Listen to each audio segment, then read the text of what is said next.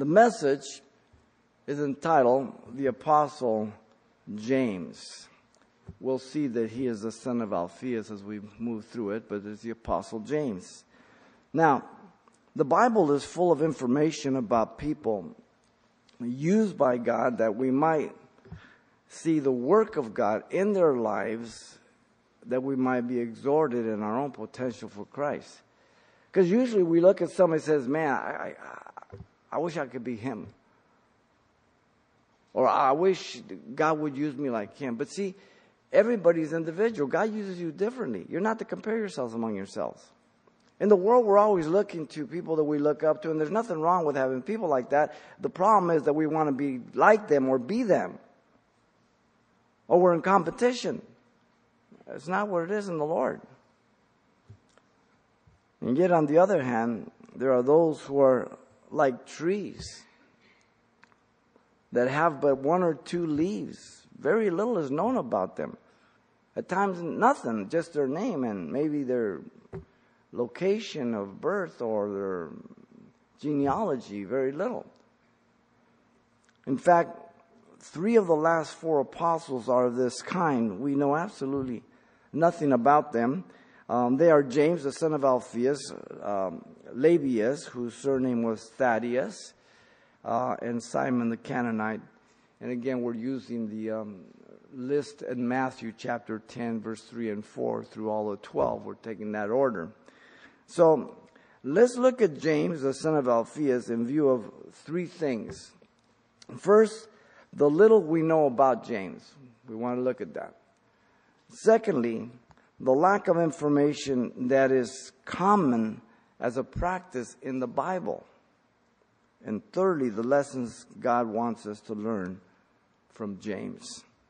We begin with the little we know about James. The man James is known as the son of Alphaeus. The name Alphaeus means changing. The name is identified with 2 other apostles. The apostle Matthew, known as Levi, was the son of Alphaeus also in Mark 2:14. And the son of Zebedee, the sons of thunder, remember, were sons of Alphaeus. Once again, Matthew 10:3 here in Mark 15:40. Now, he is distinct from other men called James. So when you go through the scriptures, you have to mark who the James is that is being directed. He is distinct from James, the son of Zebedee, that we've seen already.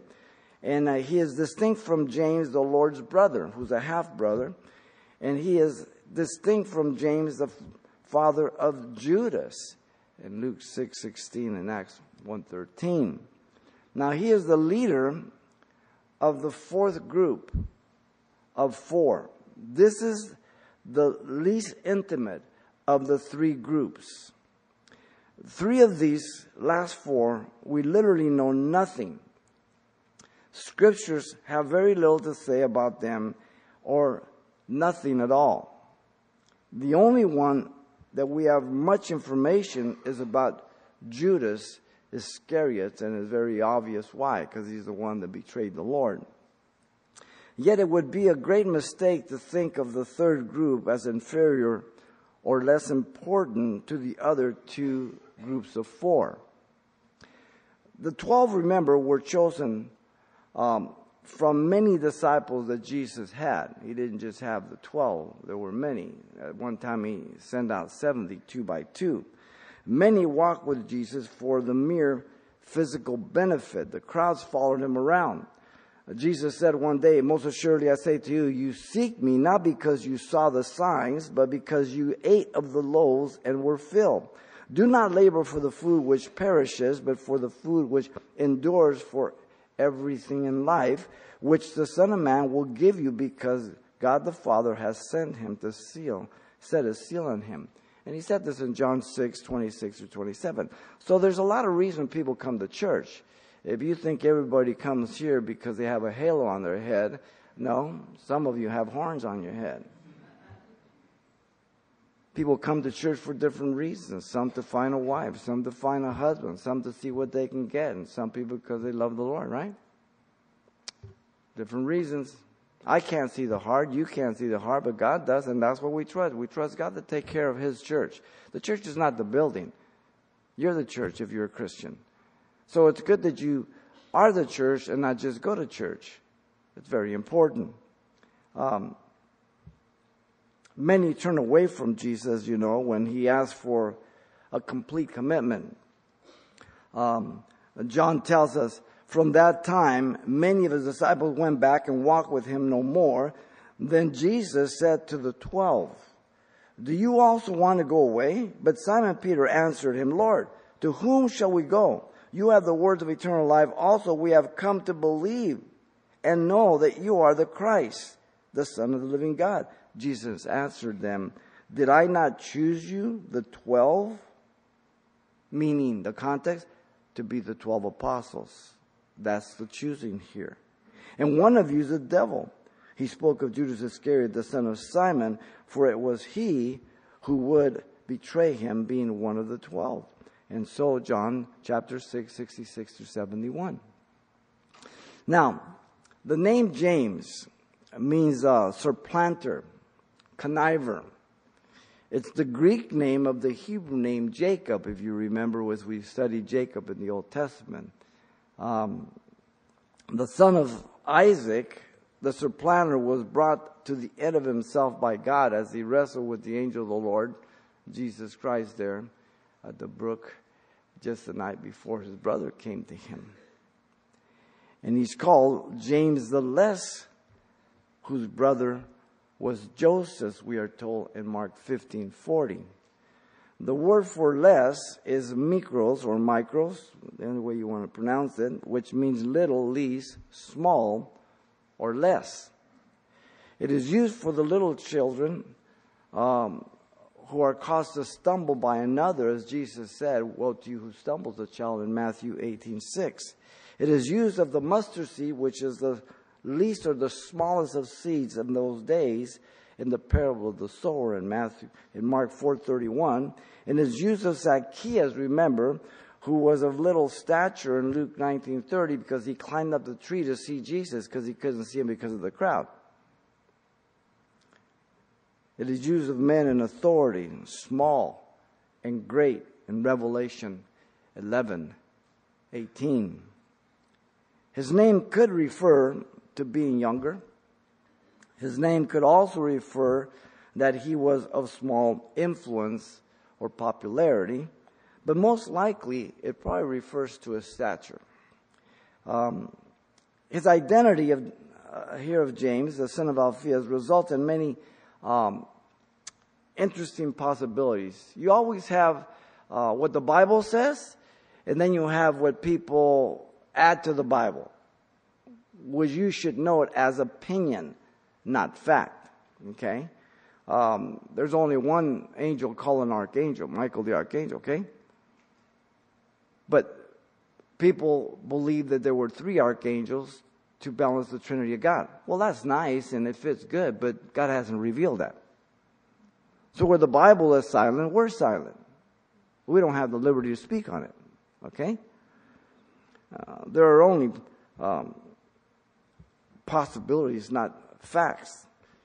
Some believe that the father of James, Alphaeus, is also identified as Cleopas, or Clopas there in John 19:25. After the resurrection, they were on the road to Emmaus. It's possible because of the genealogy that you look at, but we're not sure. Clopas was one of the 2 men, as I said, in Matthew 24. But Clopas was the husband of Mary, who is said to be the sister of Mary, the mother of Jesus, who was at the cross, along with the mother of the sons of Zebedee, we are told in Luke, as well as John. 3 Marys are listed at the cross, if you remember. Since it is unlikely that a mother would name 2 of her daughters Mary, some interpret the word sister to mean sister-in-law. And that would mean that she was married to the brother of Joseph, the supposed father of Jesus.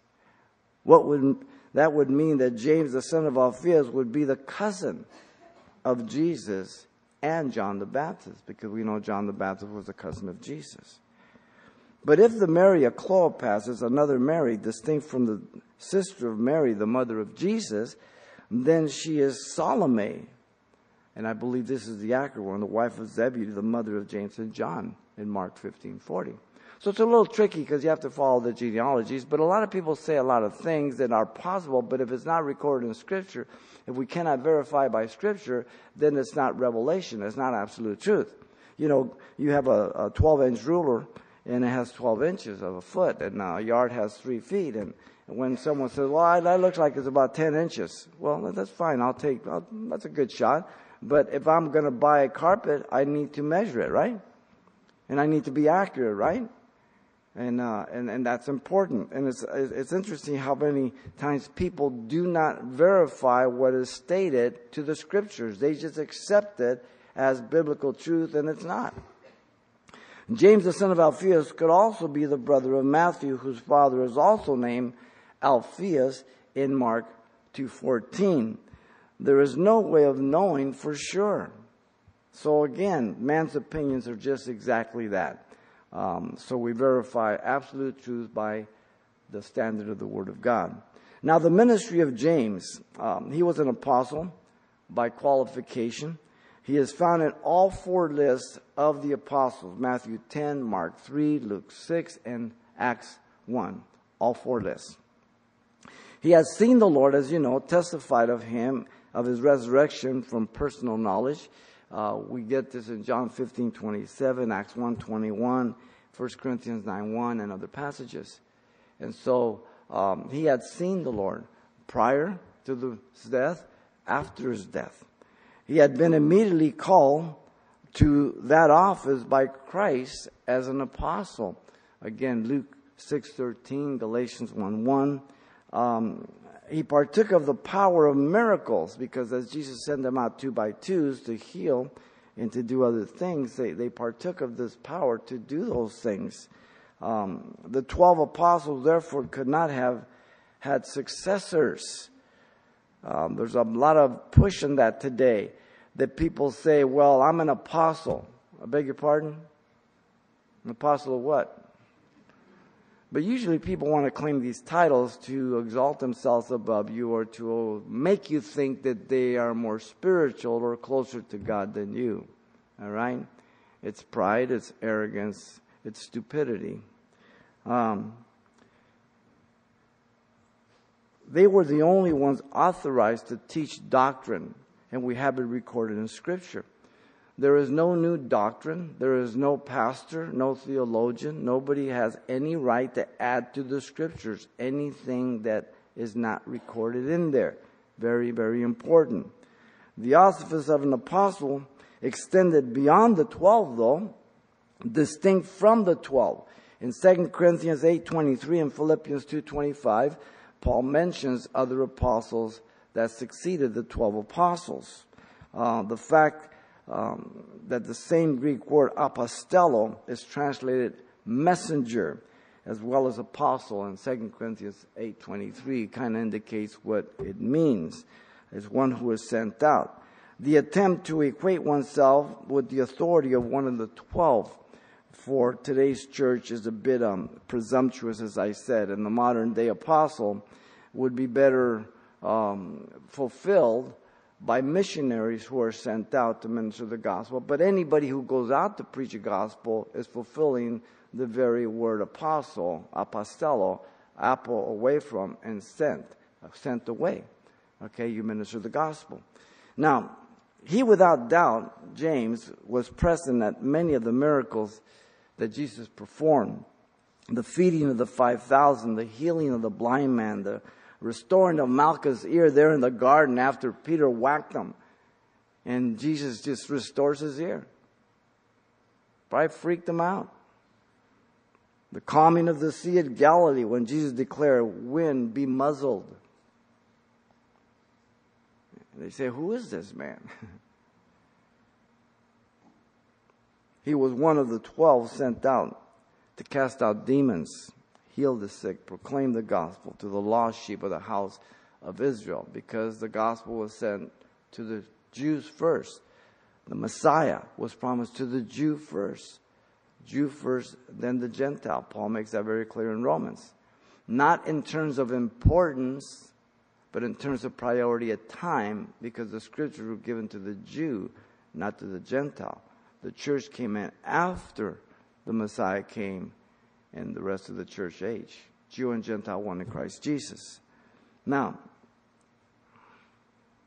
Jesus called the 12 disciples together and gave them power and authority over demons and to cure diseases at set times. It wasn't in and of themselves. The 70 returned with joy. Listen to what they said in Luke 10:17 through 20. Lord, even the demons are subject to us in your name. And he said to them, I saw Satan fall like lightning from heaven. Behold, I give you the authority to trample on serpents and scorpions and over all the power of the enemy, and nothing shall be by any means hurt you. Nevertheless, do not rejoice in this, that the spirits are subject to you, but rather rejoice because your names are written in heaven. We as people are moved and impressed by the miraculous, by the power and authority people have and exercise. God isn't. He says, you want to rejoice over something, rejoice that you've repented from your sins, that your name's written in the book of life, and that when you die, you will be instantly present with me. That's something to get excited about. The older you get, the faster you run out of tape. There are more people behind me than in front of me any longer. We just had Roger's funeral yesterday. Every time a person dies, we move up one notch. And nobody wants to butt in line.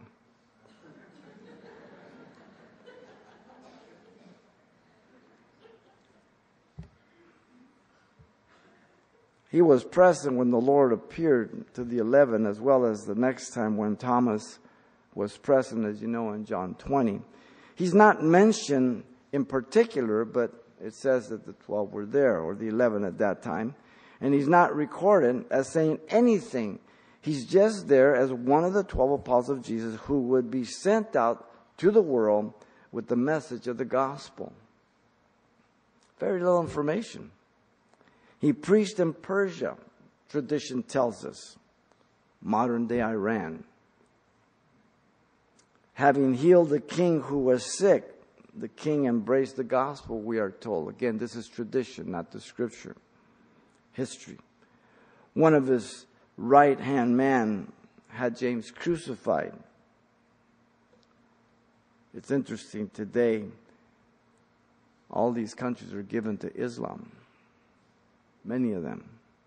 Interesting. You know, the policy of the editors of Appleton's Encyclopedia of America biography was to accept in good faith all material received by mail. This opened the door to an unknown practical joker who sent them at least 84 biographies of fictional persons between 1886 and 1888. Although these individuals were figments of the person's imagination, their achievements and books credited to them were supposed to be well known in their practical professions. The fake entries went unnoticed until 1919, when 14 were discovered by a librarian. This started a more thorough search, which brought to light 70 more by 1936.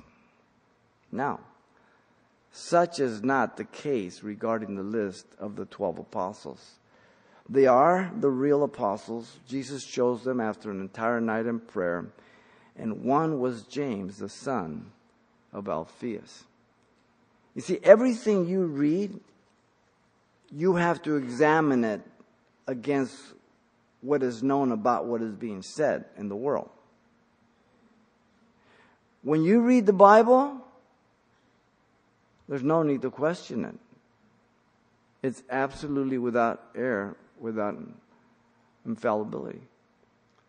Now, that's a belief by faith, what God says about His Word.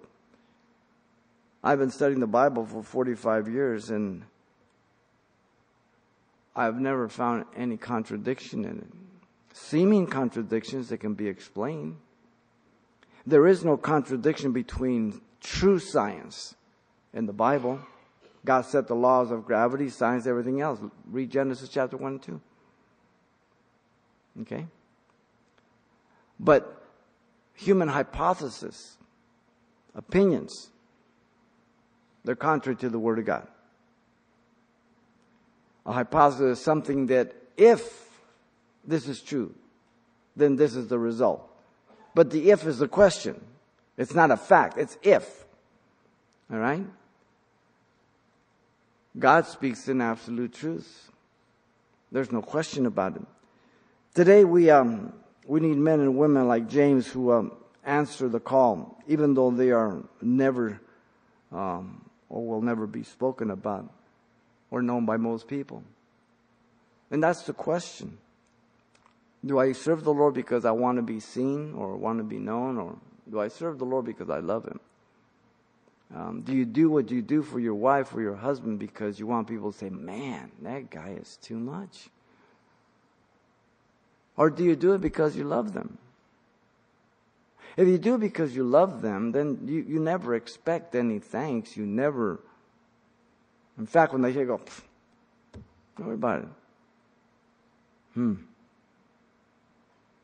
Malachi 3:16 says, then those who feared the Lord spoke to one another, and the Lord listened, and He heard them. So a book of remembrance was written before Him for those who fear the Lord and who meditate on His name. God is an eavesdropper. He hears what you say and what I say. He writes in the book.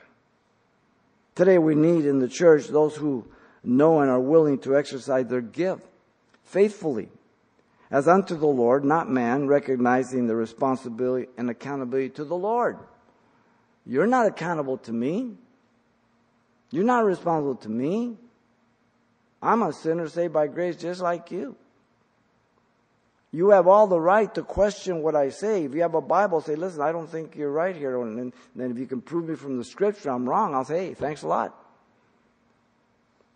But I'm not going to accept your opinion. Some people say, well, he's not open. No, I just don't accept your stupid opinion. That's all. You give me a biblical fact? Okay, let's talk about it. Listen to Paul, Romans 12:3-6 says, for I say through the grace given to me, to everyone that is among you, not to think of himself more highly than he ought to think, but to think soberly, as God has dealt to each one the measure of faith. For as we have many members in the body, but all the members do not have the same function, so we, being many, are one body in Christ, and individual members of one another, having then gifts different according to the grace that is given to us, let us use them. For if prophecy proportion to the measure of faith that He's given to us. Romans 12:3-6. So, he uses the illustration of the body. As I told you often, this right hand is not identical to the left hand, but they're both hands. But if you examine them under a microscope, they're different. This half of your body is different from this half. Okay? But all the members are necessary. And this hand has never fought with the left hand. This hand has never wanted to be a foot. They all know what they are, and they just help the rest of the body. These hands help me brush my teeth, eat, get dressed.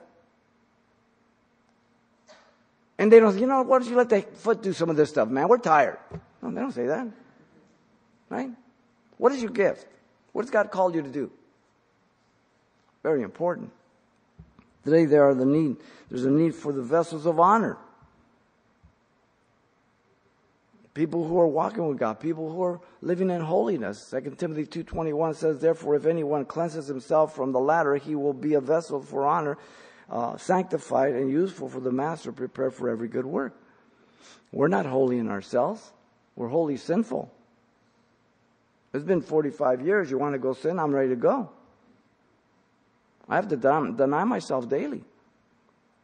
Sin doesn't get better. You have a sin nature the day you die. But as a Christian, now you have divine nature that you can override that sin. You can say no to it. Okay? But it's a warfare, right? It's not cruise control. So the little that we know about James here tells us he was such a man. by that information. Secondly, let's look at the lack of information that is a common practice in the Bible. Because many people say, well, why did God not share more? Well, regarding people, the life of our Lord Jesus is limited to the years from 12 years old to 30 years of age, as you know. And then 3 years there, from 30 to 33 to his crucifixion. God in his sovereign wisdom chose to disclose only that. And there were the silent years. Now man again tries to help God out, and he says, well, Jesus from 12 to 33 went to Egypt and he learned all the magical arts and he will heal little birds and all that. Shut up. Where do you get that? You take some acid or what? People just speak freely as if they're the Holy Spirit. God revealed only the things that were necessary for us and that we need. I mean, stop and look at your Bible. It's not very thick for 6,000 years of history. Okay? The creation, only 2 chapters. If you were a scholar, you would have 250 volumes. The life of Paul is limited from his conversion until he's called to Antioch. He was saved in Damascus Road, preached Christ, and the abode in Arabia back and forth. Acts 9 tells us in Galatians 1:18. And he was persecuted by the Jews at Damascus. And at one point they sought to kill him. And they let him down in a basket. And he scurried over to Jerusalem and met Peter and James there. And he was with them 15 days. And then he was shipped off up to Antioch and then later Tarsus. You find that in Acts 9 and also 2 Corinthians 11. He was shunned by all, thinking he was not a disciple when he got to Jerusalem. But Barnabas took a chance on him. He met the Lord's brother, James. 15 days up to Caesarea. And then to Tarsus. And then there's those silent years of Paul. We don't know for 9 years what he did. All we know is that he preached the gospel and everybody says, is this the guy that used to kill Christians? Used to persecute them? He labored for 9 years in obscurity then from the churches of Judea. And Galatians 1:21-24 gives us that record. But they glorified God in that he preached the gospel now, didn't persecute Christians. He was sought out by Barnabas once the work at Antioch began. And they taught in Antioch for an entire year there in Acts 11:25-26. So the information we have is very important. And then we have his 3 missionary journeys and his last imprisonment there. But we don't know if he was released. We believe he was released because he wrote 2 Timothy. But we don't have the accurate record of that because the book of Acts doesn't give it to us, or the epistles. So we need to be certain about what is revealed, and then where there's room for, well, it could have been, and there's a possibility because we have this evidence, then we back it up with Scripture. Other than that, we shouldn't go beyond it. Now, the list of heroes in the Hall of Faith, as you know when you read book of Hebrews chapter 11, 35-40, a lot of information is not given. It's just very brief things. Those who were well known to us by the abundant information we have in Scripture, but he only gives brief things there, like Abraham, Moses, Rahab, David, Samuel, and many, many others, Baruch, Jephthah. And those who were have little or absolutely no information about, just little things. Others we have a little more. Women received their dead raised from the dead again. And others were tortured, we're told, not accepting deliverance that they might obtain a better resurrection. Trusting God, they believed what God had revealed about them. Still others had trials of mocking, scourging, even chains and imprisonments, we are told there in Hebrews 11:36. They were stoned. They were sawn in two. I believe that reference to Isaiah that was cut in two with a wooden saw. They wandered about in sheep's clothing, goat skins, destitute, afflicted, tormented. Men and women of faith, heroes, of whom the world is not worthy. They wandered in deserts, mountains, dens, and caves of the earth, we're told. All of these having obtained a good testimony, through faith did not receive the promise while they were living.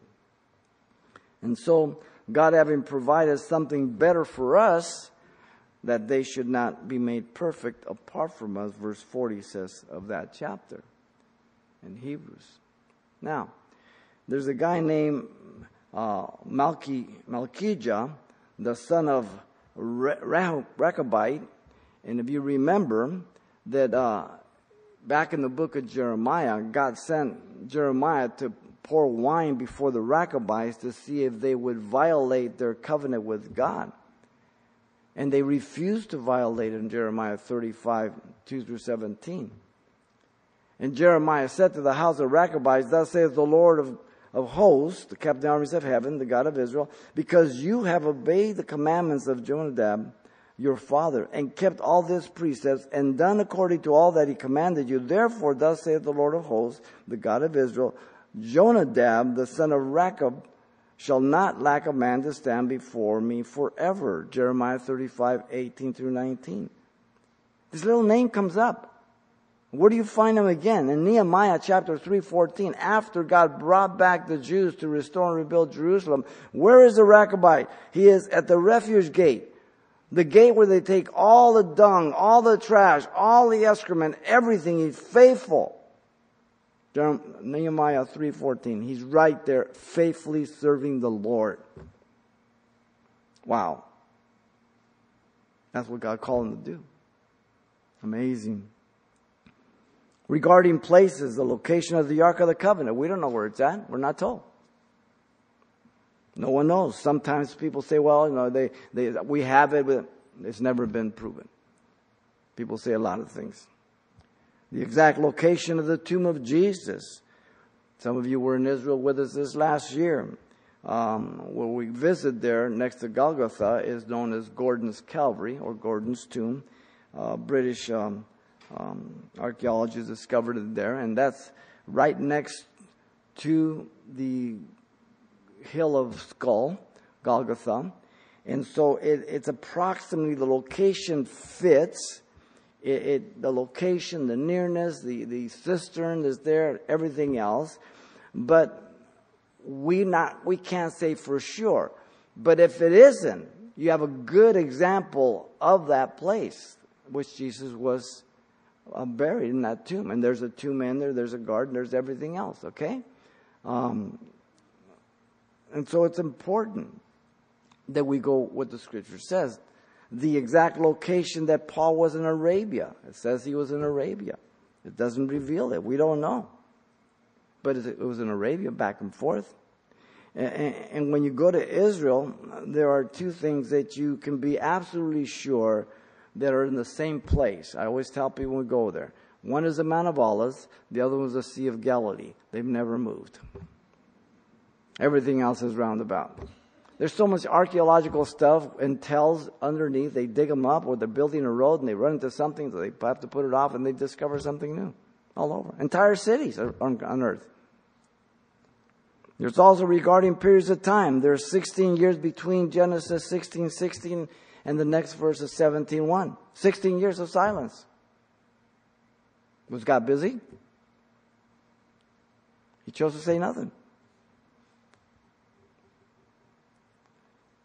The 430 years of captivity in Egypt is declared rather than described in the sweep of the pen, while the visit to Egypt to redeem the people of God is recorded with very much detail, chapter 1 to 13 in Exodus.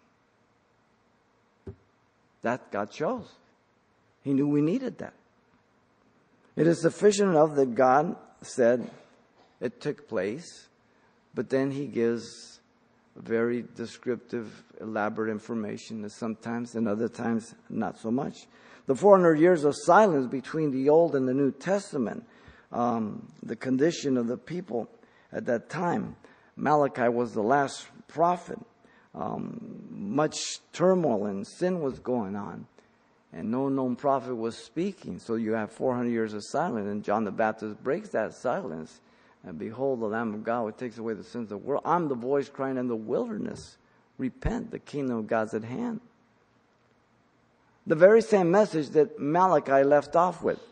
It's like there's no 400 years of silence. You could join them together. Malachi proclaimed repentance to the people of God in view of their present sin and in view of the coming of Messiah. What do we do as Christians? We preach the gospel for people to repent of their present sin in view of the coming Messiah for His church. The message has not changed, ladies and gentlemen.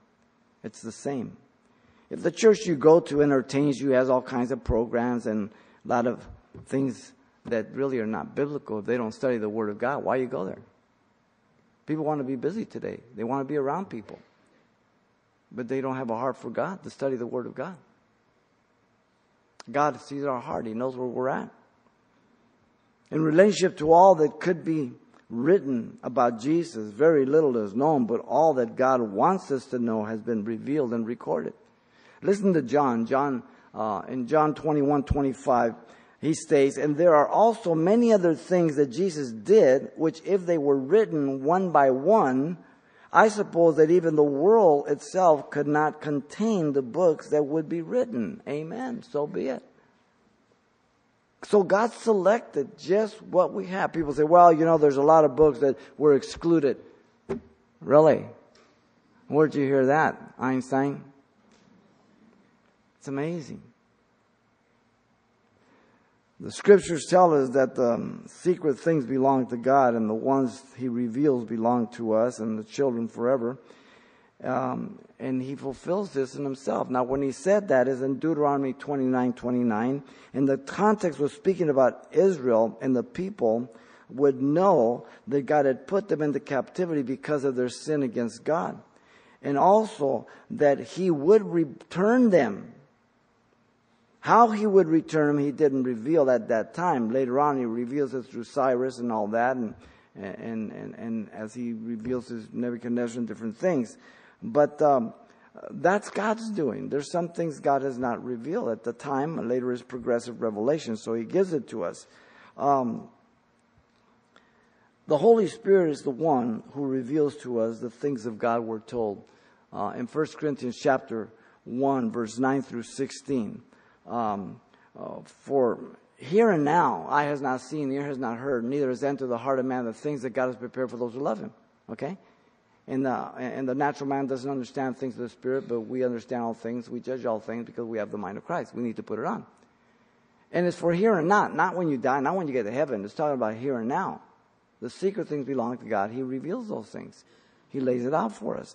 Man is able to know the things of man by his fallen spirit, but things of God can only be known by the Spirit of God.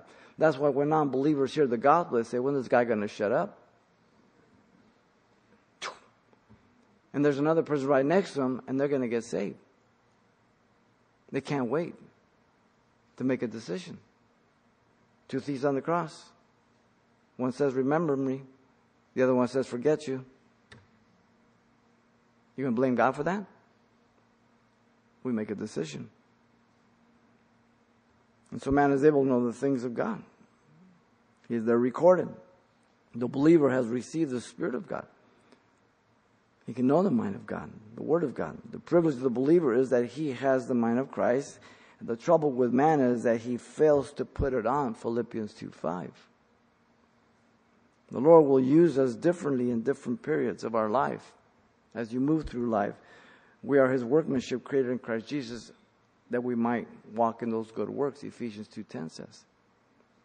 God goes before us. We are His poem, His message to the world. Can you handle being a James, knowing that no one knows anything about you, what you do or how much you do, but you're just, God knows? Is that sufficient that God knows what you do? That's important. Can you be as committed as Paul to labor in some obscure place for 9 years or the rest of your life? And that's it. Or do you need to be known? Esther, remember? Her uncle said, it's okay, you don't want to go before the king, but who's to know that God has raised you for such a time and such a place as this? But if not, deliverance will come for the people of God from somewhere else. What if God has prepared you for one thing? Does that bother you? It should humble you that God has chosen you for that one thing. Then every day you should be in preparation of your heart towards God, that you walk in His ways, that you not miss that one thing. Promotion does not come from the east or the west, but from the Lord. Psalm 103:12 says. So the lack of information is common practice in the Bible. You find it all over. Let's finish up with some lessons. The lessons God wants us to learn. The message is more important than the man. The man or woman is a mere instrument. Paul puts it this way. He says that Apollos and him, some plant, some water, but God gives the increase. And so God is the one who's in control, using us differently. 1 Corinthians 3:5. The work is of God. And so someone may preach the gospel and nothing will happen. And somebody will come by and start ministry and they'll accept the Lord through them. Watering and planting differently. The power of God is not of the instrument or human wisdom. But we always get caught up with the man. And we get sidetracked. Our eyes are to be on the Lord. In my speech, Paul says, in my preaching, were not with persuasive words of human wisdom, but in the demonstration of the Spirit of power, that your faith should not be in the wisdom of men, but in the power of God. This is the failure of pastors and churches. They put all these shenanigans on to get people's attention on them to think that they're so great. Listen, if they compress us down in a vice, we would mount up to about that much material. We're mostly air and hot water. And you put a little more water, we're just a mud ball. Why are we so impressed with ourselves? It's amazing to me. The messenger is not to taint the message or call attention to himself. I am to study. So when I come to you, I give you the Word of God, not my opinion. I'm not to insert my opinion. I'm not to insert myself. I'm not to bring attention to myself. I'm not to walk around God and you go, oh, how spiritual he is. Or the way he turns his Bible. And there's a lot of weird stuff goes on in churches, ladies and gentlemen. God help those people. The messenger is called a herald in the New Testament. He was one who was hired by the state or the king to make announcements, proclamations. Now, the message was not his, it was given to him. The authority was not his, it was vested to him. He was not responsible for the people's response. All he was responsible for was to proclaim the message. That's me. I am not responsible for your decision. I proclaim it. The authority is vested to me. It's not my message. You make a decision on it. I can't force you. But I do expect, and it's always the same, some will accept, some will reject. That's the way it's always been. The excellency of the glory is to be of God, not of the man. 2 Corinthians 4:7. The focus of the Scriptures is never the man again. He's the mere instrument. When you're drinking water on a hot day and you're sweating and all of a sudden you grab that glass of water and you just guzzle it down and you put it down, do you bow to the glass? Do you say, thank you, glass? Glass didn't quench your thirst, it's the water. Why don't we get all blown away by men? Thank God for those men. Thank God that men are holy, that men see God. Thank God, but don't worship them. They have feet of clay like everybody else. The focus is always God. The danger is always the overestimation of oneself. If you compare yourself among yourself, the Bible says we're not wise in 2 Corinthians 10:12. But we have this treasure in this earthen vessel, Paul says, that the excellency and the power may be of God, not of ourselves. 2 Corinthians 4:7. Wow. The message and messenger must always point people to Christ then. Evident by realizing that Jesus is the one working through the man. Not that we are sufficient of ourselves to think anything of ourselves, but our sufficiency is from God, Paul says in 2 Corinthians 3:5. Evident by relying on the Holy Spirit to teach and to illuminate. And as we pray that God would deal with your hearts, with my heart, as we move on. In 2 Corinthians 3:6, he says, who also made us sufficient ministers of the new covenant, not of the letter, meaning the law, but of the Spirit. For the letter kills, but the Spirit gives life. In other words, the Old Testament, the law, only pointed me as guilty. It accused me. The law cannot make me perfect. When you drive down the freeway at 70 miles an hour, does it make you drive slower the next time? Does it make you better? No. The law accuses you. Policeman pulls you over, he doesn't give you a citation for good driving. The law accuses you. Every man's guilty before God because the law demands here. Ready? Perfection. Any takers? And so we cast ourselves on the grace of God, ladies and gentlemen. Paul puts it this way, but we preach Christ crucified. To the Jews a stumbling block, to the Greeks foolishness, but to those who are called, both Jew and Greek, Christ the power of God and the wisdom of God, because the foolishness of God is wiser than man, and the weakness of God is stronger than man. 1 Corinthians chapter 1, verse 23 to 25. The whole world is proudful, arrogant. Have you forgotten where you were? We think we're the greatest thing since ice cream. Perhaps few people today know why the face of Lincoln is engraved in American penny rather than one of the largest coins. The reason for this goes back to the boyhood days of David Brenner, who had known nothing of liberty as much of hunger and want in Russia. And after coming to America, where he found both liberty and opportunity waiting him, Banner became a famous sculptor and was the man responsible for placing the face of Lincoln on the most lowly coin of the United States, who had said, and I'm quoting him, "The Lord must love the common people. He has made so many of them." That's what Lincoln said. This man knew this. Brenner's idea was that there would be more pennies minted than any other coin, and consequently there would be more of them in the pockets of common people. Wow. Such is the case with the instruments of God. They are common people, and they are to desire, to strive for others to remember who the Lord is and what He's done. You know, the moon's a reflector. It receives its light from the sun. The moon doesn't give light. It reflects it. We're to be like the moon. Jesus gives the light. We're to be just reflectors of it. Nowhere is it more evident that the message is more important than the man than the book of Jonah, as you know. 4 little chapters. Jonah was not the most willing instrument of God. God told him, go to Nineveh. He says, not of your life. I'm out of here. He gets a ship off Tarshish, Spain. The storm, God gives a storm. God prepares us a whale. Throw him overboard. He's in there. He's going up and down. He thinks he's going to die. He burps him up when he repents. Here he goes to Nineveh. He preaches for 40 days. You guys are dead. 40 days, you're dead. Is that a loving message? Nope. But the king, to the least, said, maybe God will be merciful to us and forgive us. Nineveh got saved on a maybe. Now, the problem with Jonah was not that he didn't know his God. He did know his God. He was loving, forgiving. He was a recipient of it. Here's the problem. He didn't want to be like his God. He didn't want to forgive. See, I can see why I'm saved, but you, I don't know.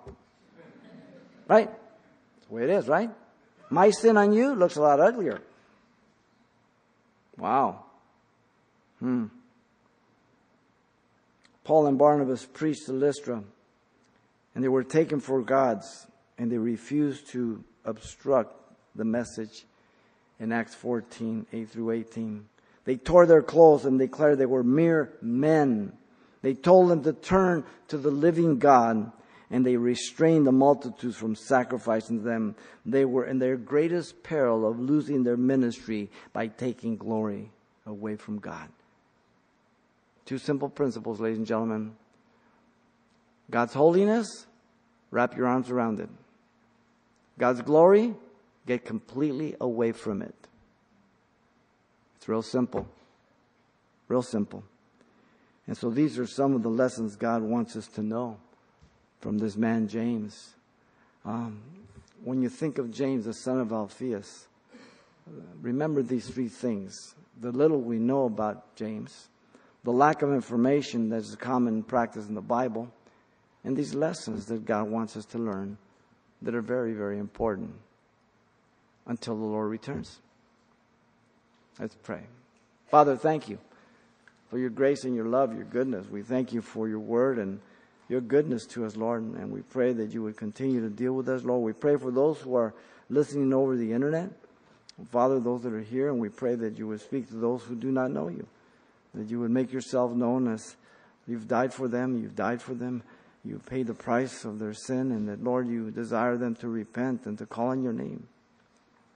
As you're praying, if you don't know Jesus Christ as your Lord and Savior, I'm not asking you to be religious. I'm asking you to reflect on what the Bible says, that Jesus is God who became man. And God loves the world so much that he sacrificed his own son for you and for me. That's an amazing, amazing deed. And if I believe that he died in my place and rose from the dead, that I can call upon him to forgive me is the only way I can be forgiven. What can make me whole again? Nothing but the blood of Jesus. What can take away my sin? Nothing but the blood of Jesus. Nothing.